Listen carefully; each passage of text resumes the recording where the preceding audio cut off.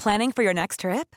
Elevate your travel style with Quince. Quince has all the jet-setting essentials you'll want for your next getaway, like European linen, premium luggage options, buttery soft Italian leather bags, and so much more. And is all priced at 50 to 80% less than similar brands. Plus, Quince only works with factories that use safe and ethical manufacturing practices. Pack your bags with high-quality essentials you'll be wearing for vacations to come with Quince. Go to quince.com/pack for free shipping and 365-day returns. Hello, everyone, and welcome to the Phileas Club. This is episode 67 for March 2015, a special on Cliques in the US.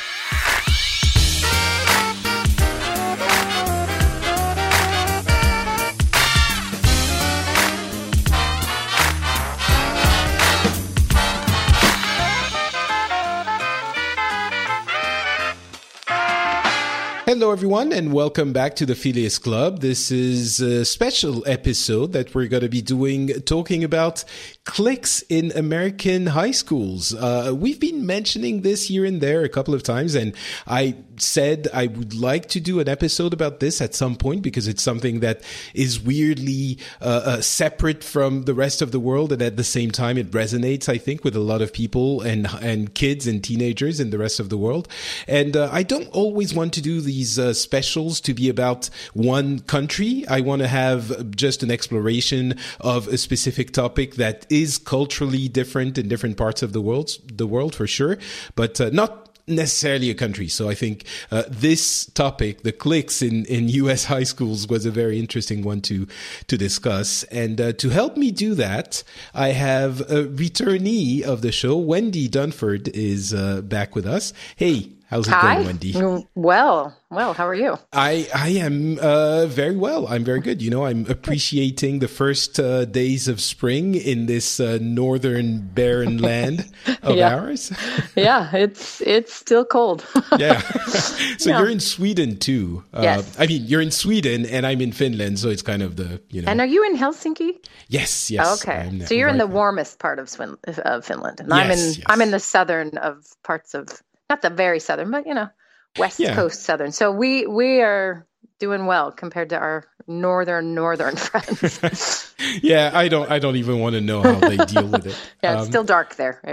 Yeah, it's getting nice now though. So it's not bad. Yeah. So yeah, as people might figure out from your accent, you're from the US originally, and you happen to be a psychotherapist, and you probably have a little bit of insight about this strange phenomenon of cliques in the US. Yes, but my real qualification is I was in a clique in high school. What? So. I'm excited now. So yeah. I was going to ask which clique, but I'm going to leave that for just in a couple of minutes. That's a cliffhanger. Yeah, exactly. Before though, I just want to address very quickly something about the previous episode, the regular episode for February, where we discussed amongst other things, work reform laws, labor laws for France, and there were a couple of people who very kindly, but pretty saliently, mentioned that they enjoyed the conversation. They thought there was interesting points being made, but they lamented the fact that I was being, along with my co-hosts, a horrible capitalistic right-wing sellout. Basically, I'm paraphrasing here a little bit, but I thought, without commenting on the nature of all of this, I just thought it was really interesting because at the beginning of the show, or at the beginning of that discussion, we sort of mentioned that France was, in my opinion, very much to the left of the political spectrum, even in Europe, which is already on the left of the political spectrum for the rest of the world. And I'm usually being accused, again, using quotes, usually being accused of being a left-wing pinko nut job by other people, because, you know, I think of myself as very much of a social democrat. You know, I'm for healthcare being provided by the state. I'm for education being provided by the state. I'm for unemployment benefits. I want, I was very in favor of gay marriage. I have a lot of left wing, what the rest of the world would consider left wing opinions and ideas. And I thought it was illustrating that point that France is to the left of all of this. I thought it was illustrating that point really well, that a couple of French people came to me and said, it was interesting, but you're such a right-wing person. And I'm like, oh my God, how does that even work? I think it's really important to put yourself out of your environment to look at it more clearly. That's something we said in that show. And I think that a lot of people, not just in France, but in this case, it was relevant for France. A lot of people would really benefit from getting out of it. And it's not easy. It's not like you just look at the things you've always looked at and all of a sudden one day, because someone tells you, look at it differently, you all of a sudden start looking at it differently. But I think what we're trying to do with this show is really to show people that are in a specific context and environment that there are other ways to look at it. And maybe when you look around and look at a broader scope of everything that exists, you consider the thing you've always known a little bit differently. And that's the experience I've had, moving around in the world. And right. I think, yeah. So. Well, I was going to say it's a perfect lead into what we're talking about, because it's team sports in the end, right? Your team, my team. And when you stand in one position, you can look at someone and assume there's something because they're on that other team. So for you who are, you're more on the liberal side of things, for someone who's on a certain position, on that spectrum, looks at you and sees you to the right, they think, well, that person's to the right. They're on another team. When right. Really, you're probably on the same team. No, I would absolutely agree. And so, all right, you know what? Let's not dwell on this too much. I just wanted to mention it because culturally, I think it's really interesting. Yeah. Let's go back to the cliques thing. And again, short introduction. I think this is a fascinating phenomenon because obviously, culturally, we're influenced by, or not influenced, but exposed to a lot of the American way of life through movies and TV shows and music and books and everything. And, even comic books and all of that. So I think we have a kind of an fascination and understanding and fascination and bewilderment for people who are outside of the US at what makes that high school experience and how important the cliques and groups and are. So you were saying that you were in a clique before we get into the whys and hows? Yes. Well, I would have never said that out loud during the time because that's not how you perceive it when you're in it. You don't think, I'm in a clique and there's a hierarchy and these are the factors that determine someone's popularity and this is how people transition from group to group. I mean, I know that now as a psychologist, but I don't know that. I didn't know it then, but I can look back and say, oh yeah, I definitely was in one and I have I played a certain role. I could kind of morph into other groups when I wanted, but my core group always was the same. And there's a name for that. And, it's weird to look at it now backwards and say, oh yeah, that was happening. So just to be clear, when we're talking about cliques, it's the different groups of people that are sort of lumped together by themselves or by others and sort of put one label on their heads, and that's what defines them. Like you have the geeks and the computer nerds and the emo people and the popular people and the spark crowd. jokes and right. So that's what we're talking about, right? Yeah. Yes. And I'll back it up a little bit. How it even sort of gets started. Something to think about is, and this is happening around the entire world. There's just a weird thing that happens in America, but as kids grow up, and as they transition from spending most of their free time and most of their sort of extra hours outside of school with people other than their family, right? They're with their family for years and years and years, and they slowly start to make this move into being with their peers more time than they are with their family. And in that transition, if you think about why a family, what could be great about that is the stability of sort of, who you are. This is your last name. This is what we do. These are the foods we eat. It gives you kind of some foundation of like, oh, how do I work in the world? And a sense of identity, I guess? That's just a faster way to say that. Sense of identity. So the sense of identity. And then what happens is our brains mature. And instead of things being all black and white as they are until we're about 8 or 9 years old, suddenly this pre-puberty stage of 10, 11, starting puberty, we can think more abstractly. Our brain is actually grown to a place where we can have sort of discordant thoughts at the same time. And that hasn't happened before. A perfect example is you tell a kid, don't smoke, smoking's bad. And then they see someone smoking and they're like, don't smoke, smoking's bad. That guy's bad. Right. They can't distinguish between a good person and a bad person who smokes or doesn't smoke because that's too big for their brain. And when their brain catches up, it's about that age. And then suddenly we flood it with hormones and puberty starts. And they also transition from being with their family, and they want to get away from the family to some extent, to a peer group. And in that transition, they are still needing a sense of identity. So this is where they fall into their teams, or they fall into the group that fits them best. And you notice when you just listed all those groups, they all have very strong identities. We could say, what do emos look like? What do the jocks look like? What do the cheerleaders look like? What do the geeks do on the weekend? I mean, we can list all of this, A, because it's in movies, but B, because people have sorted themselves by interest and by power structure, which I'll talk about more later. But but that's how it starts. Okay, so the sense of identity, obviously, yeah, it makes a lot of sense. And once you say it, it seems very obvious. But if we want to put the U.S., on the special side of the room for a second, this happens in every country and every culture, I'm sure. I mean, certainly in France, there was this kind of, it was a little bit more homogenous, I think, in high school. I don't know how it is today, but certainly when I was in high school, it was homogenous, and there were different groups, but it's not like you were absolutely excluded from one if you were unpopular and it seems, and there I'm going to ask for your expertise in like actual real life.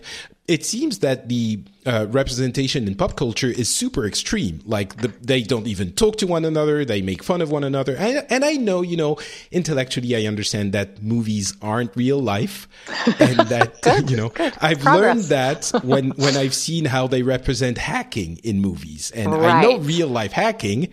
And I realize it's not actually how it happens in those movies. So Right. I love when they portray therapists. It's also not how it happens in real life.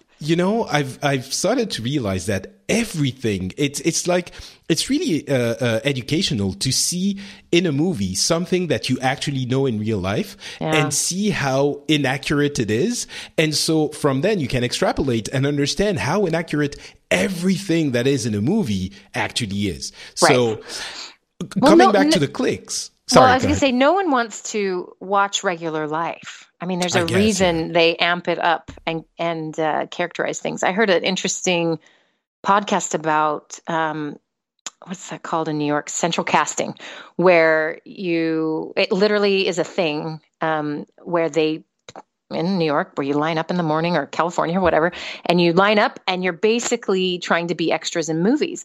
And you will be in if you fit a stereotype.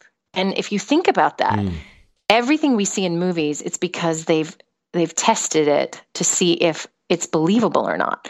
So an example this woman gave was, so if I'm going to stage a scene of New York, I will put everyone in dark clothing with dark hair, walking quickly on a sidewalk. I mean, we've all seen this image a million times, right? With a cup of coffee in there. With a cup of coffee, yes. And everyone's in a hurry and people are yelling in an accent at a taxi or whatever. So that's what we think of as New York. Well, when they put that in a movie, all of us, it doesn't distract us because we know exactly, oh, that's New York. We expect that. So art sometimes trains us what to think as well. But this particular woman said, so she just cast a movie like that, and then she went to New York herself.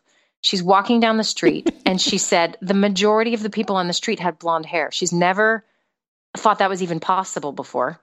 And people had light colored clothing on, and it felt so weird to her. She went, oh, wait, New York doesn't actually look like what I just did, but people won't buy it. They want to see what they think New York is. I think that has something to do with sort of what our brains like to sort and categorize things so they make sense to us. So when we stereotype something, or even racism, you could say is an extreme form of this, of what is familiar and seems right feels right. That's that black and white thing I think some adults keep taking. So when you get to high school, you've been doing this already. So I'm going to tell you a little bit about some studies I found that I think are pretty interesting. The studies are going to be talking about real life. I just want to, for everyone to understand, I would like you to tell us how accurate this is, because we don't know actual American high school, right? So how far from the truth is that fantastical image that we have of the cliques in high school that we've created through the movies? So is it actually like that, or? Sorry, I forgot the question. I got so excited. That's fine. I can speak from my own experience. I happened to run into an American today and asked him about his high school in California. So I thought I could get, two perspectives. Cool.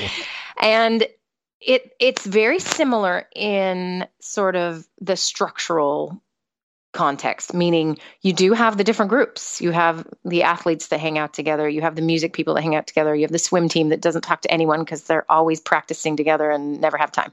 You have these variations of groups. That is accurate.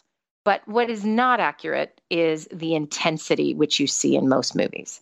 Yes, there's bullying, and yes, there's leaving people out. And not to say there aren't, cases here or there. Of course there are, but it's obviously much less dramatic. You don't have a common school day where, everyone's devastated because of the interaction that happened in school for the majority of kids. Not to say that can't happen to some, but it's definitely more dramatic. So here's a great example. Do you know, have you seen High School Musical?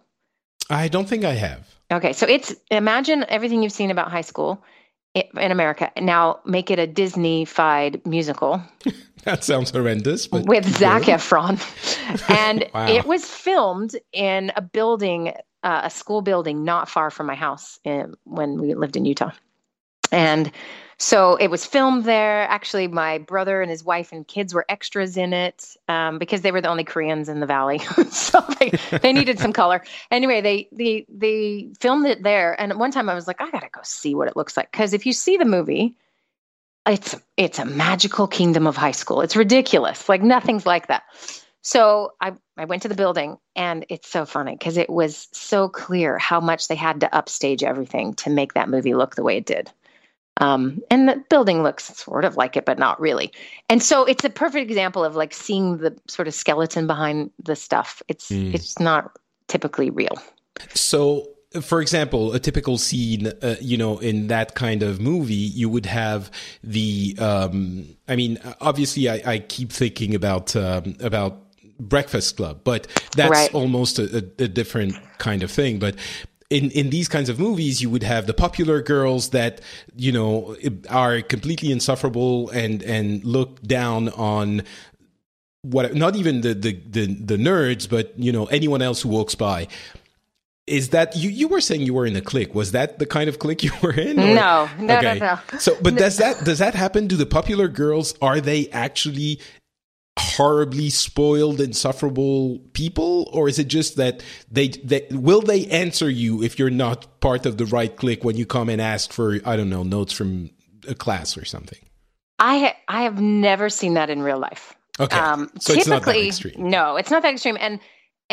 And here's why this even exists in America is, and I can share what happens in Sweden as an example of the antithesis. Mm-hmm. So here they go to school until ninth grade, which is about 14.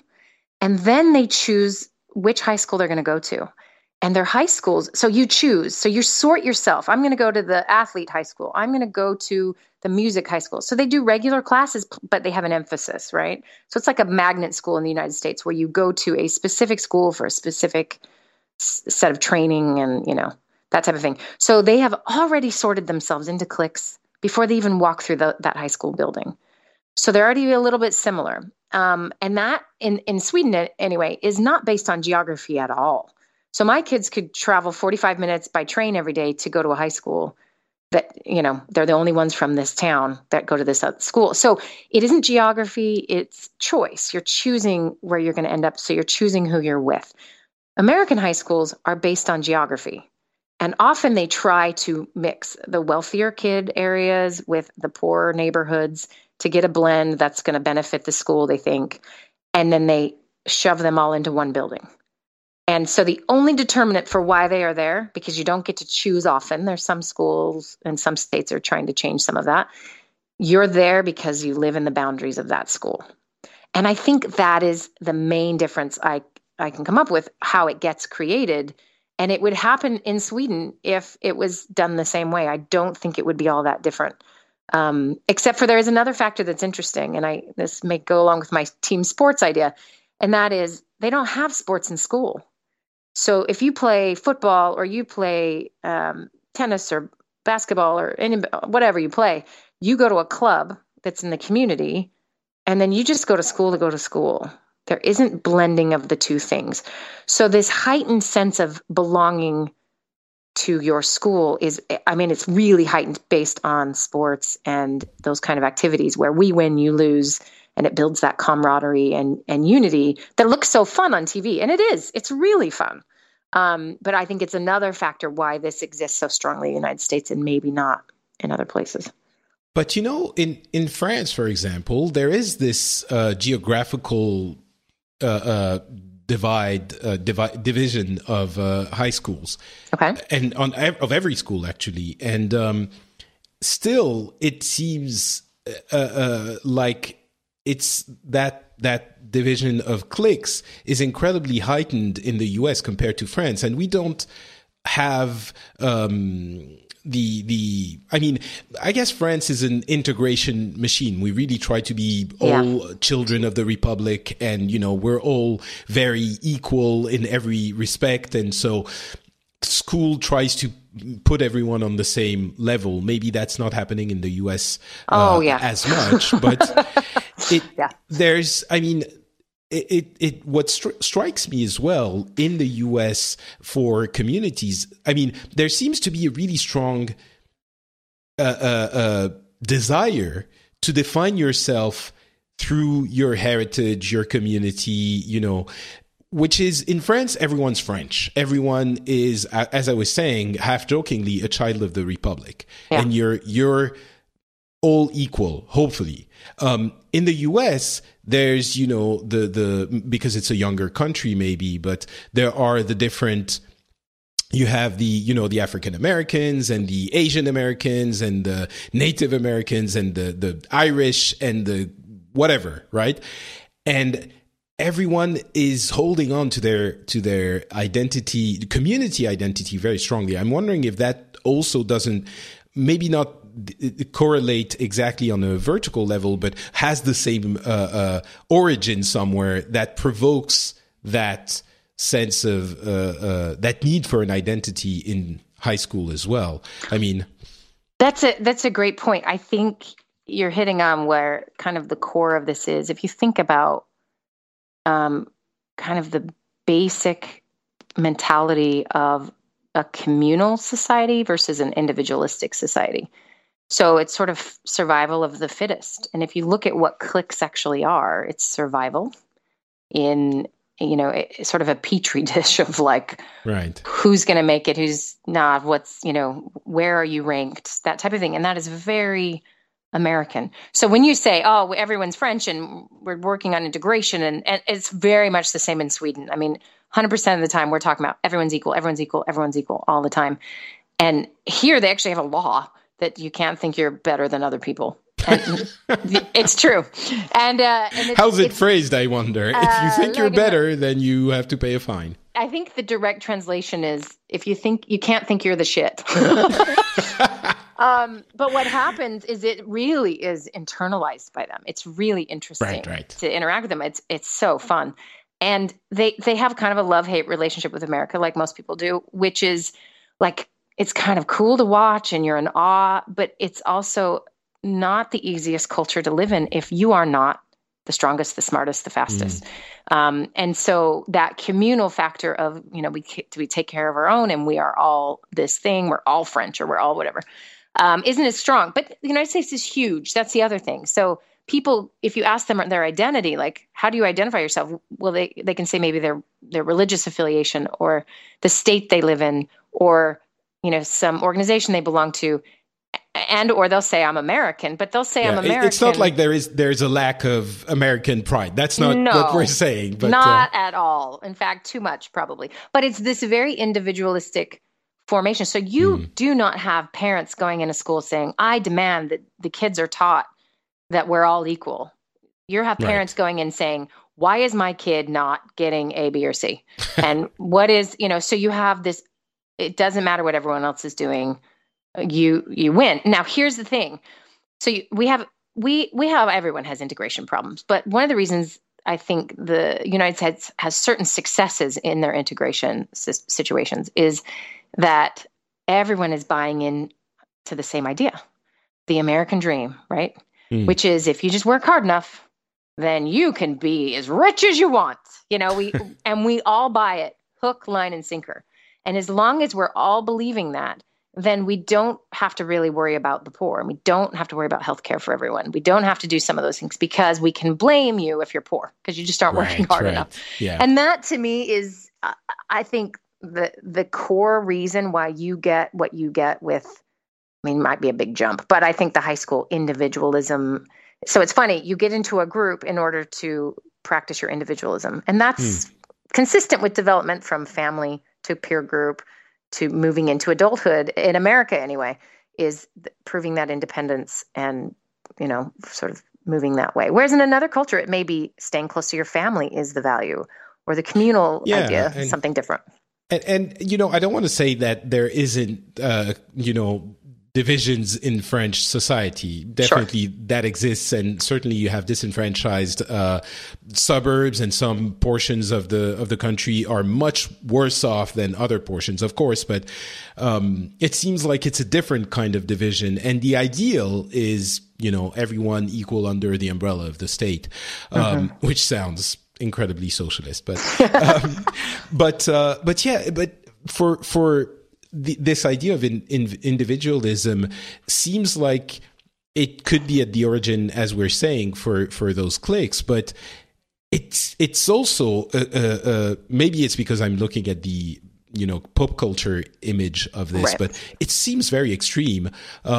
Let's talk about an actual real life example, that of Wendy Dunford when you were in a clique in high school. So finally, the answer to the cliffhanger: which clique was it? And let's start with that. Which clique was it? How hierarchical was it? And well, so I don't know the official terms for any of it because I've read over all of them because there's a list.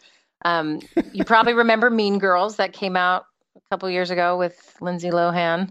Yeah, and it was more than a couple of years ago, but I don't keep track of time very well. Anyway, there's an author who's written a book about it as well.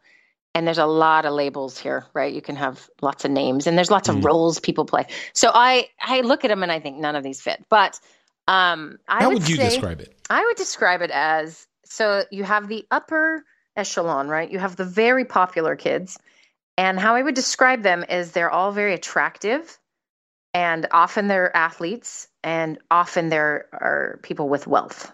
And I went to a high school that had no diversity in race, but had lots of diversity in income, socioeconomic status. So the top group, those are those guys. And then my group was what you would probably call the second group.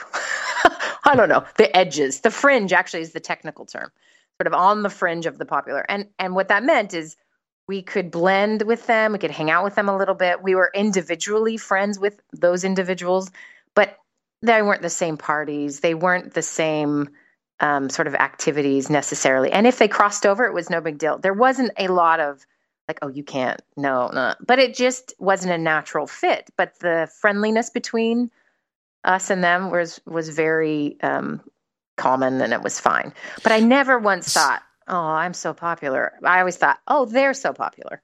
Right. Okay. Right. But so you're saying you're defining two groups here, and you've referred to popularity a few times. Yes.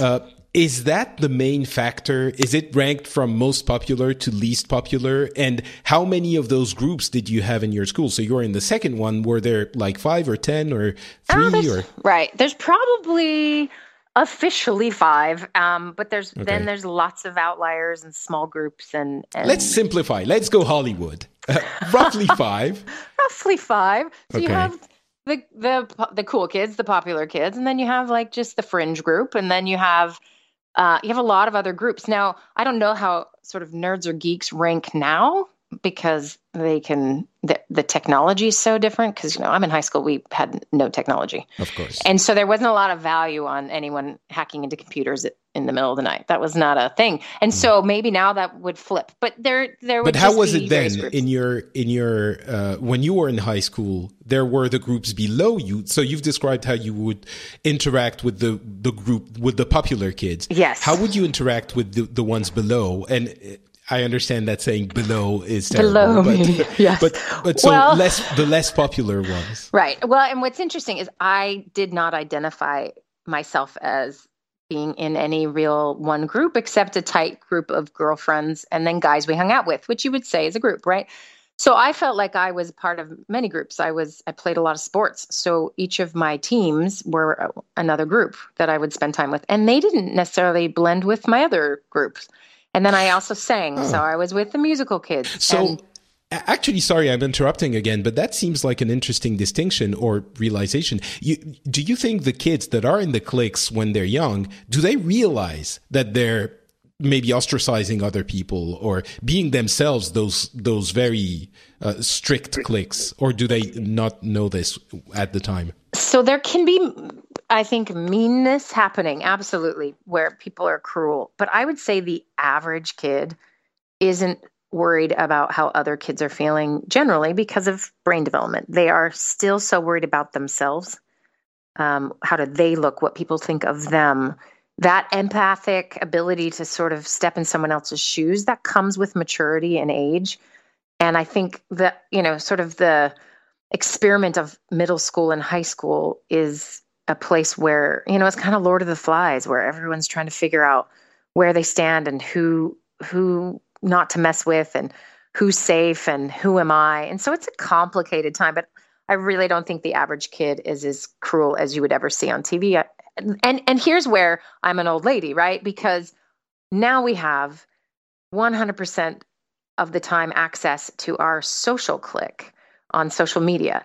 And I think it brings in a whole nother element. So you can't turn it off. So I could go home after interacting with the popular kids and feeling kind of stupid that day, and then just like regroup for the evening, watch a little TV, hang out with my family, talk to a friend. Now I would go home, I would look at Instagram and see that everyone was at a party I wasn't invited to. I'd look at Facebook and see how everyone's life looks so dang fun. And that's, to me, why there is evidence that the whole world has this, because Facebook is worldwide. And it is nothing but a high school clique 100% of the time. And it can be really painful. So I don't know what it's like to be a kid right now, but I have a hard time thinking that's easy to have it not shut off.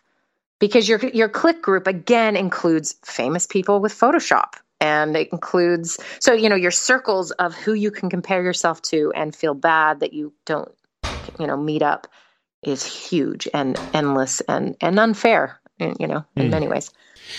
Yeah, that does sound pretty terrible for kids today. How do they do it? I don't know. I often think, regular old people would think, kids today, they don't understand how, it was before. I think kids before, so adults today don't understand the world of kids today. No, they have no idea. I've done I've had a couple clients who are middle school aged girls where they're depressed and they're, almost suicidal, lots and lots of challenges. And I've done this with every one of them. And they've hated me for the first 10 days, but I have all of them get off social media and actually all technology for 30 days. Just take a break. And it is miraculous to see what happens. Really? Oh, it's amazing. I mean, their faces, their eyes, the way they stand, everything changes. And what they learn. So then they go back, they can go back to Instagram, they can go back to whatever they were doing before, but it gives their brain a break and a chance to sort of reboot, and for them to realize when they go back that the crap never ends. They just have to decide how much they take in. Yeah. And this works with adults. I mean, adults need it just as much. It's because the human brain has not evolved to handle all of this social comparison so much so quickly. And so it's an interesting technique. I recommend everyone try it. Yeah, it's definitely a challenge for anyone who is exposed to social media a lot, and maybe people who are a little bit public. I mean, I often say that the community of podcasters and the community around podcasters is very lucky because we have a very positive environment, and most people are very caring and well-meaning. There are always going to be a few annoying comments and people who are just out to ruin your day, and even that is hard to deal with. And it's really a process to actually learn to care less about these, like to actually not care as much as you initially instinctively react. It's a working on yourself psychologically. It's really hard. So I can't imagine how difficult it would be for kids. Right. Who haven't had the time to develop that sense of self. It's there in the middle of it. Who am I? And they're sort of still defining themselves, learning to define themselves in relation to what other people think of them. So it's tricky. There's another aspect of the Cliques that I'm curious about. Again, the American versions. That, I mean, at least I was going to say in the movies, but really any normal person looking at this would think that the most popular kids are usually the worst people in the world. and the sense of justice, maybe it's a romanticized version of reality in the movies, is that those on the higher echelon are actually the ones that are going to have horrible lives when they're adults, and the jocks are going to end up, working as clerks at the, I don't know, gas station or something like that.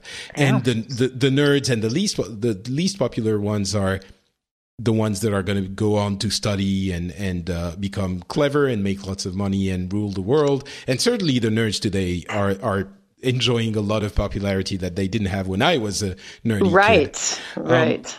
Is that any kind of real? Like, is there? Yes, actually, okay. I have a personal anecdote on that, and I also have some studies on that, which is interesting.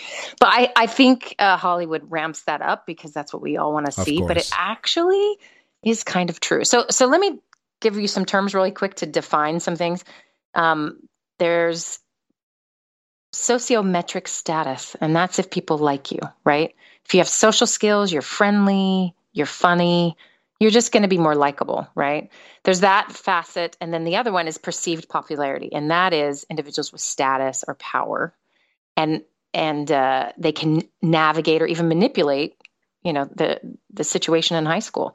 Those are the jocks who, the ones that are portrayed as they're kind of jerks and they don't have time for anyone else. They have figured out how to have the power, right? So those two metrics are pretty important. This sort of likability and then the popularity. And what they have found is those with high perceived popularity, so the cool kids, right, in high school, it's it's predicative, of alcohol use, early sexual activity, and smoking. So they will experiment with certain things way before other kids will. And often these kids hit puberty earlier and interact with the opposite gender much earlier than other kids who are not quite in that category. So in some ways, they're actually physically peaking a little earlier than the other kids and reaching sexual maturity earlier. But they're also sort of socially peaking. And so if they have just the I'm popular and they don't have that other likability, they don't necessarily do well. They've shown that it's associated with a drop of that sociometric status. aka they peak in high school, right? So that is real. The thing you're describing is real. And then they've shown that long-term outcomes for people in the middle, so not the ones who are really isolated, so, the loners. Sorry, just want to let that sink in for a second. There's actual science showing that if you're popular in high school, it is a symptom of other things that are probably going to make you less successful later in life. That's what you're saying. It's a general trend, but it's a general. And it could, if you just have the popularity part. If you don't have the social skills, the sense of humor, the friendliness. So you can be really popular and everyone sees you as popular. But if you have these other things going on, you're going to be fine. But if you just have the perceived popularity, like you sort of scare everyone, right? You're likely not going to do well in your life. That's one of the things it's showing. So you think about all those mothers or fathers out there, like, my kid's so popular. They should be hoping that my kid's so in the middle. That's really what they should be hoping, because the kids in the middle will do the best long term. The kids who are very isolated and sort of out of all areas of connection with other cliques and kids don't do as well as the most popular, interestingly. So my personal experience is, so I am an expert in this follow-up business, because I was in charge of my 20th year high school reunion before we left America, literally like a month before. It was kind of chaotic. And so we put this reunion together, and it was so interesting. The people who I would consider in the middle echelon of, not the most popular, people knew them and they were great and smart, and lots of nerds in that category, and lots of athletes, lots of different people. They're just kind of there in the middle.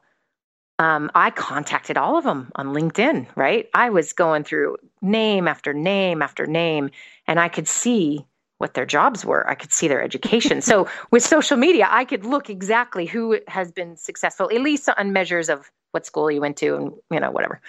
And I could look on Facebook. And so I went through all the ways to see how everyone's doing. And what was so intriguing is this was totally true.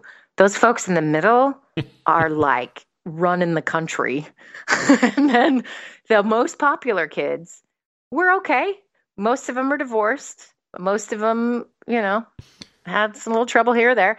And the perfect example, so one guy was a football player and was so overweight. I mean, he could hardly get through the door. Yeah. And that's a big problem with those big kids. When you're 17 and you weigh 300 pounds, it's not going to go good after, that type of thing. But here's the craziest part is my friend always had a crush on this guy. His not going to tell you his name, but his name she called him was the cool kid, because he was everything to be the cool guy, right? And he drank and he had a million girlfriends and he was the guy. Anyway, he comes to our high school reunion, 2 hours late, just drunk as a skunk, and he had that, your face, when alcoholic face, where all the blood vessels have popped. So we're 38 years old, and he looked like a 60-year-old man. Jesus, and, I mean, that's a script for a Hollywood movie about high school. And my friend was like, "Wow, I'm really glad that never turned into any kind of relationship." and it was this is a pretty extreme example, but someone who has done really not very much since high school. His peak was then. It's really actually sad. So it really is. There's a lot of evidence, and I've seen it myself. It was very, very bizarre to go through everyone's occupation and go, wow. It is strange that in that regard, it's not, I mean, let's not be definitive about everything. Obviously, it's just trends, but it's really interesting that this is also sort of rooted in some kind of reality. You were talking about studies about European countries where this was relevant as well. Well, and more than anything, to show how early this starts. So there's a study out of the Netherlands, and they just looked at tons and tons of kids in first and second grade. And what they found was in the average, like a certain township or area, in schools, they would find at least 29 cliques within the first grade. So each clique had about... How old are you in the first grade? So first grade in the Netherlands, they're probably 7, 6. Oh, right. Okay. So first grade is when you start school. Okay. When you start school, we don't have the same system in France. Yes, so I'm of always course. confused. And so they had 29 cliques with about 5-ish members in each clique. And then in second grade, they followed them for a couple of years. In second grade, there were 25 cliques on average with about 6 members. So apparently they got a little more inclusive and added a guy. But if you think about that, I'm sure you could replicate that in any country, most countries in the world, that this is a human behavior. This isn't some weird anomaly that just happens in American high schools. It starts very young, and it's social comparison theory. We're very tribal humans. We're humans. We are humans. Beings. We're very tribal, so we know how we're doing based on our position in a group, right? We know we're okay if we're dressed like everyone else. We know we're acceptable if we speak, eat, do some of those things. It's a way of knowing our identity or knowing if we're okay or not. That can be very foundational to most of us. And there's evidence that it starts in school, and school is a sort of an artificial thing we created anyway. Put all these people together and they learn, but what they're also doing is navigating that social landscape that can be pretty tricky. So it happens. What's interesting is the outcomes of some of this. We think, oh, it's negative, but there's actually some benefits.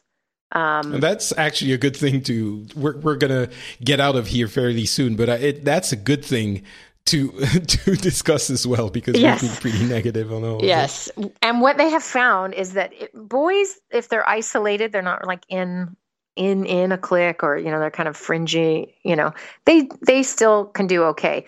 Girls have more problems if they're isolated. Oh, really? Yeah, which is interesting. I think some of that might be, girls are meaner. I don't know. Girls are rough. I mean, really, what's that phrase? There's nothing like a woman scorned, right? But there's nothing like three teenage girls trying to get along. I mean, they're fun. Anyway, I'm going to stop talking and offend all the women in the world. The other thing is, there was a fun study out of Canada where they realized one of the most important things that came out of cliques. Apparently there's cliques in Canada, and they're so nice in Canada. So, that is racist. I mean, everything is amazing in Canada. I think we understand this from movies and TV shows as well. Okay, good. But what I was going to say really quick is that they found that these cliques help children to externalize problems instead of internalize problems. And if you're a psychotherapist out there listening, you know how important this is. The difference between someone who sees something bad happen or something negative happens in their life and they internalize it, it's all about them, they are broken, they are the problem. That's what it means to internalize a problem.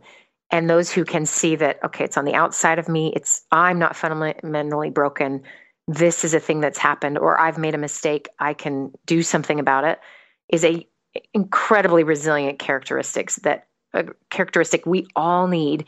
And what they found is cliques help kids to do that.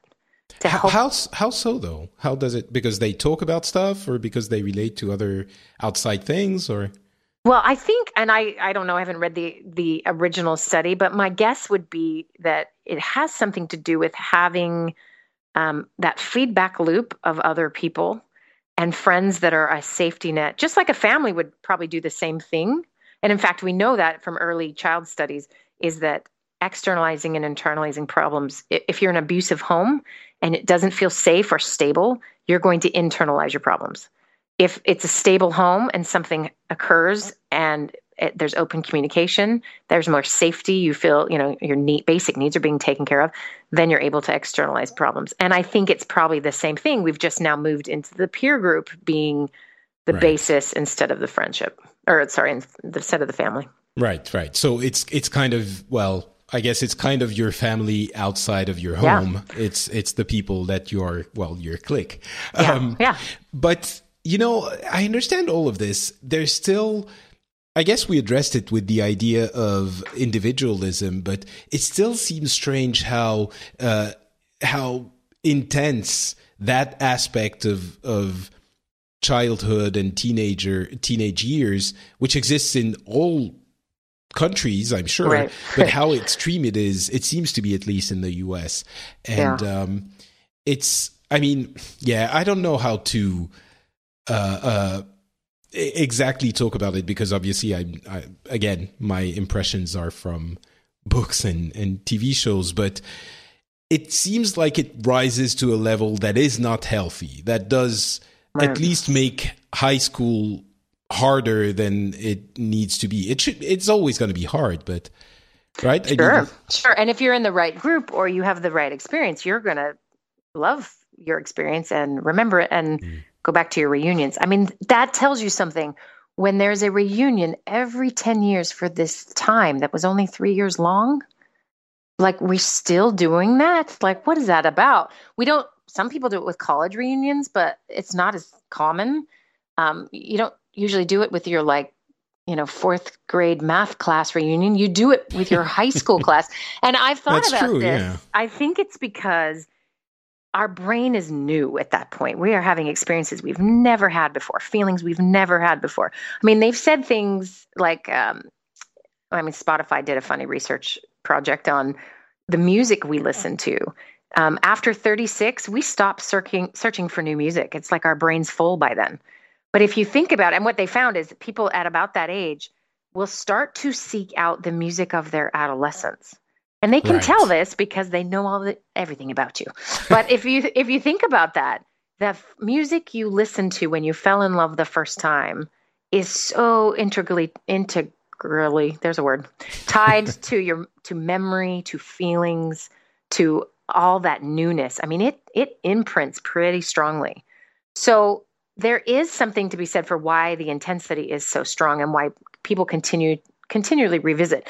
There's half the people want to go to a reunion because they have good memories. There are half that would never want to walk through that door. I mean, how many songs are about, let me walk into my high school reunion and show you I'm a superstar, just to throw it in your face. It's because it really has a pivotal impact. Yes, is it dangerous? I think TV exaggerates it, but I do think it's there for sure. It's there. But I keep coming back to the same idea. It's super intense. It's the case everywhere again, but it seems super intense, more intense in the US. Yeah. Individualism, I don't think would explain all of it. But do you think some of it might be just proximity to each other? So in France, did you have sports teams in your high school? No, in France, you spend a lot of time in high school, but you spend a lot of time just studying. Like there's a ridiculous, and that I didn't realize before I looked at, we were talking about at the beginning of the show, looking at other places to see how they do things. Yeah. And I didn't realize we were studying so much. We study from, maybe 9 to 5. And there are 8 hours of like classes for that entire time with very short breaks. It's very intense. And there is a little bit of sports and a little bit of music and a little bit, but it's like 2 hours a week. Most of it is just sit in class, read a book, listen to the teacher. So it's not like this communal, little town thing. It's just the place where you go to sit in a class to read a book. Right. Have you seen Friday Night Lights? Yes, I love that show. So it's fantastic. And my husband's from the South, and as we watched that show, every 20 minutes I'd pause and look at him and say, "Is that real?" And so within my own country, there is a section called Texas that is as foreign to me as anything else. But that level of love of football and family and God and country, that is so intense there. You think, wow, that can't be real. It's real. So I can see why outside you'd think America was all that intense. But again, think about your favorite football team. Think about your favorite rugby in England is like one of my favorite things to watch. That communal, spontaneous singing, the bonding, the crying, the winning together. There's nothing that bonds you more. So I really think a big factor here is sports in high school. And it can be musicals in high school. It depends on, the area. I have a friend in Burbank and her kids are in choir theater and the Glee stuff started there, right? And that is the coolest kids. And in my high school, that is not the coolest kids. So it depends on where you're from. Yeah, I guess, there's one thing that is actually more easy to identify somehow. It's that what you're saying about the activity, I didn't quite put my finger on it. I couldn't put my finger on it before, but definitely that is a kind of thing we don't really do. But that's integrated into high school in the US, and you are also part of it. I didn't, it didn't resonate earlier, but you were saying you were part of different groups because of the different activities you were doing. Yeah. And so that is actually part of your high school experience. Whereas, at least for France, I'm sure other people have different experiences, but for France, high school is not your whole life, I guess. Even when you are in high school, it's a super important part of it, but it's not your entire life, which maybe is a little bit different in the US. Oh, yeah. I think high school is all your life when you're in the United States, at least those first couple years. That by your senior year, you're kind of sick of it, and you maybe don't hang out so much. But that's a really good point, because I think there's a traditional, at least a history in Europe.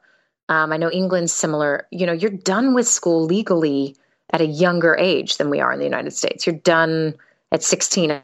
I know that's true in Sweden, and I think it's England as well. Everyone continues until, everyone, not everyone, but most people continue. It's not yes, of course.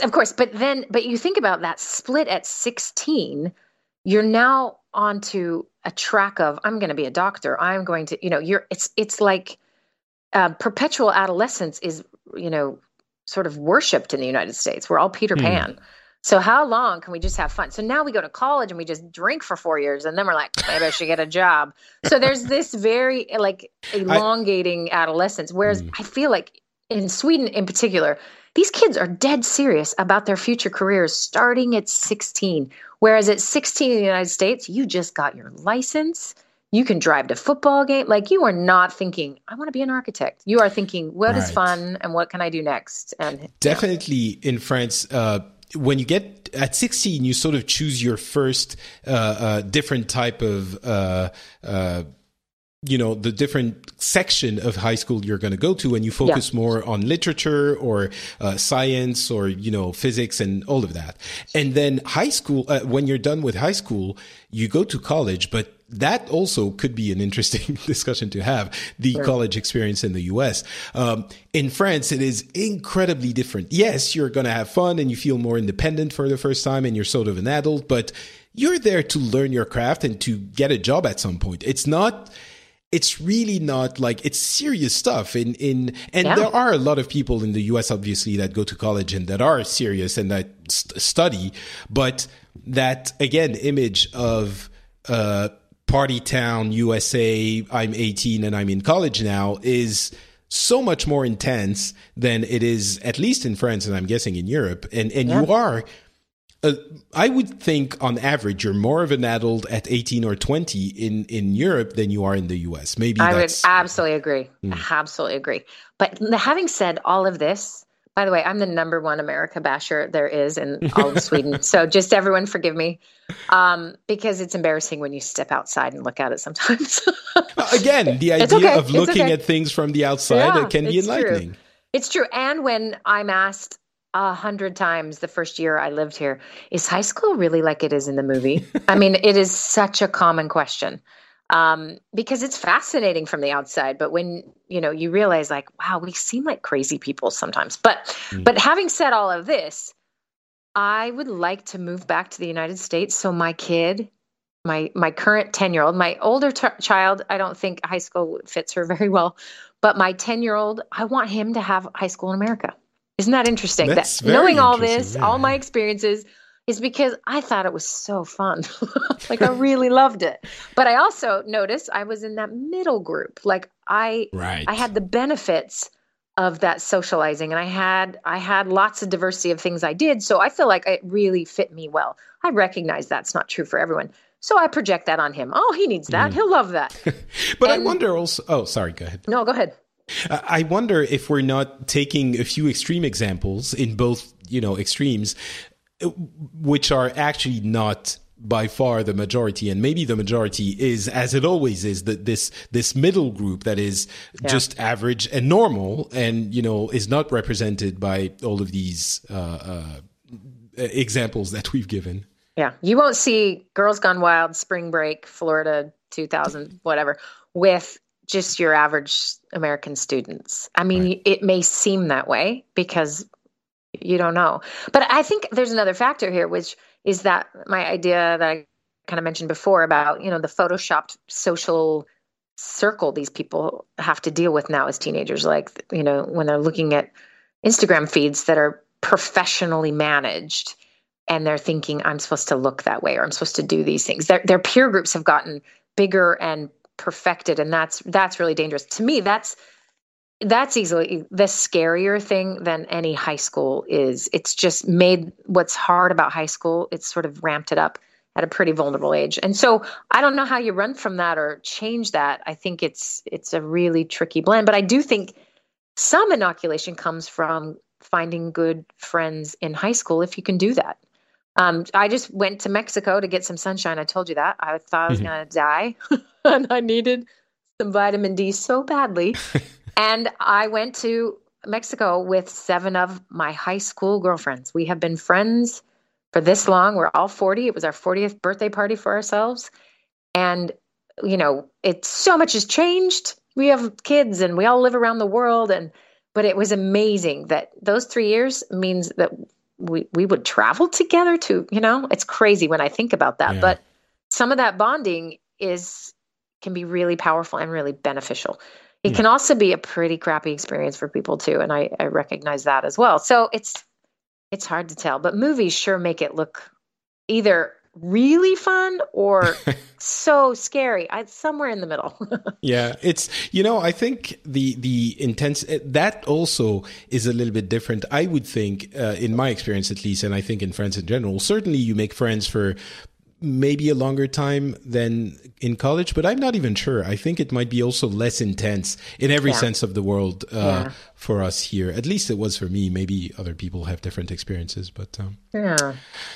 All right. I think that's a pretty complete roundup of what we could say about high school cliques and high school and individualism and extreme behavior.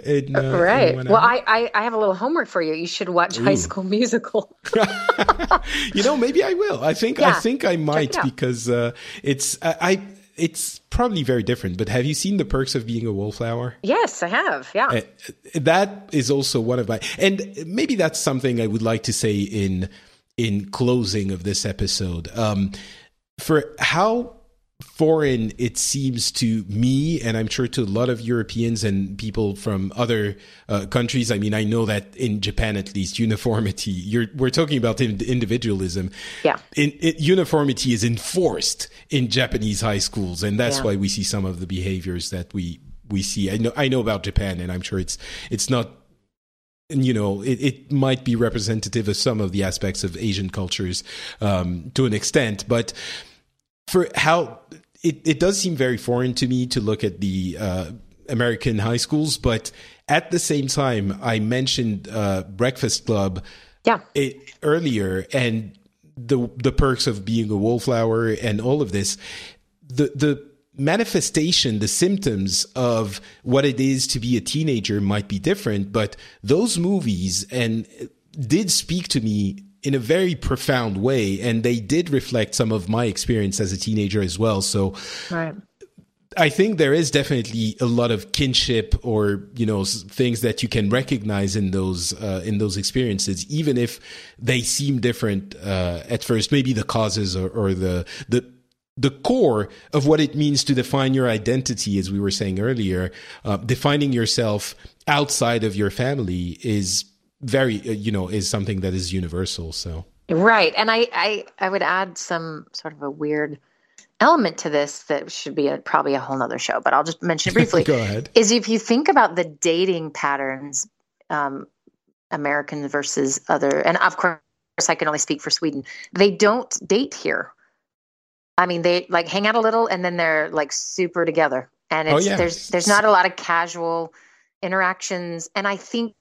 At least my current explanation for that is high school is a chance to practice adulthood in a way that the consequences aren't really big.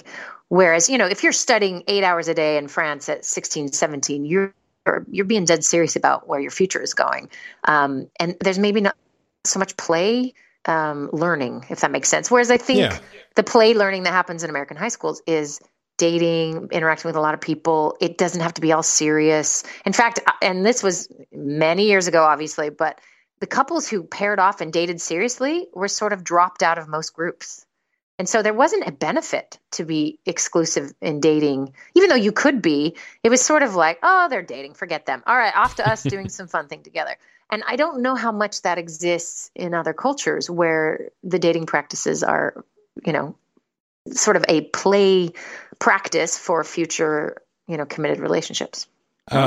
So I don't know how exactly it works. I mean, there is definitely, it would be a completely entire other show, which I think would be fascinating, but definitely in France, there is no dating. You don't, like, if you're together, there's no like, oh, we didn't say we were going to be exclusive. If you're together, you're together. You're not, you know, I mean, yes, the mistresses are famous in France, and, you know, there's a lot of that, I'm sure, everywhere, but on a theoretical level, at least, when you start, if you kiss and you sleep together, you're together. There's no, like, we have to discuss it. We have to decide whether or not, like, and if you sleep with someone, or even if you start kissing at a party somewhere, and then, you know, you the next day you don't call, or you go kiss someone else. I'm not even talking about having sex. Yeah. If you kiss someone else, you're an asshole. Like, it's completely not okay.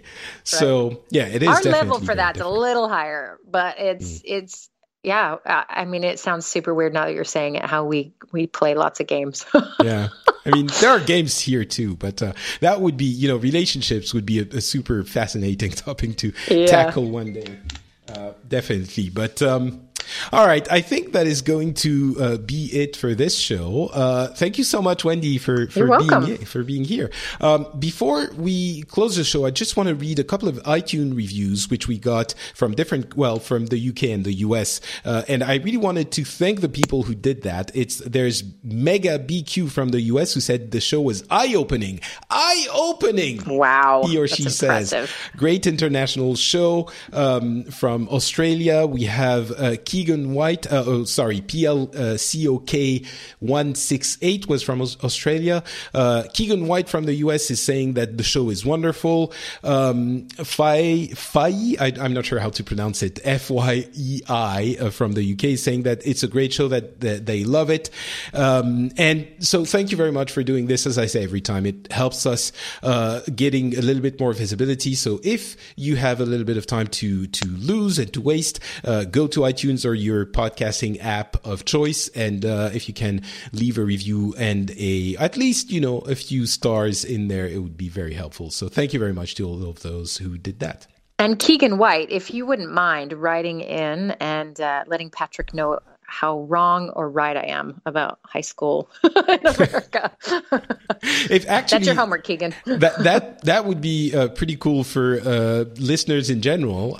If you can tell us about your experience in high school, if, you know, in the US, of course, to let us know if it's very similar to what we see in the movies, or from other countries as well, how you look at those American movies and maybe your experience in your own country. So that would be pretty awesome.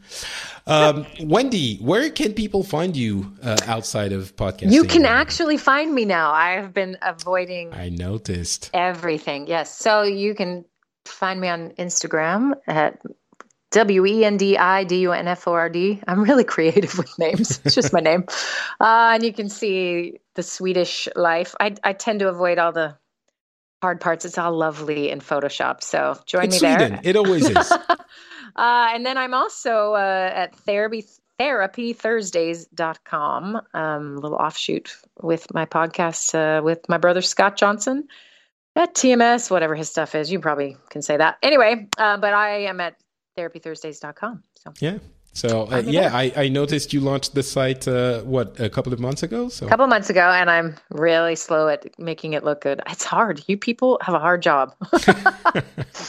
I'm sure, maybe we can give you a couple of tips. Yeah, you should, because I can handle someone who's suicidal, but these websites, I don't know.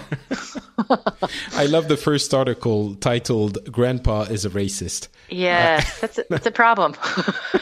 All right. For me, it's Not Patrick on Facebook and on Twitter, of course. You can also find this show on FrenchSpin.com and go comment on the specific article for this episode if you wish to do so. And you will also find the show Pixels, where we talk about video games and video game news in general. So go and check both of those out at FrenchSpin.com. Thank you so much for listening. We should have a regular episode in about a couple of weeks. And after that, I'm off to Japan, and we'll see what happens then. Wow. Thank you so much for listening, and talk to you soon. Bye. Bye.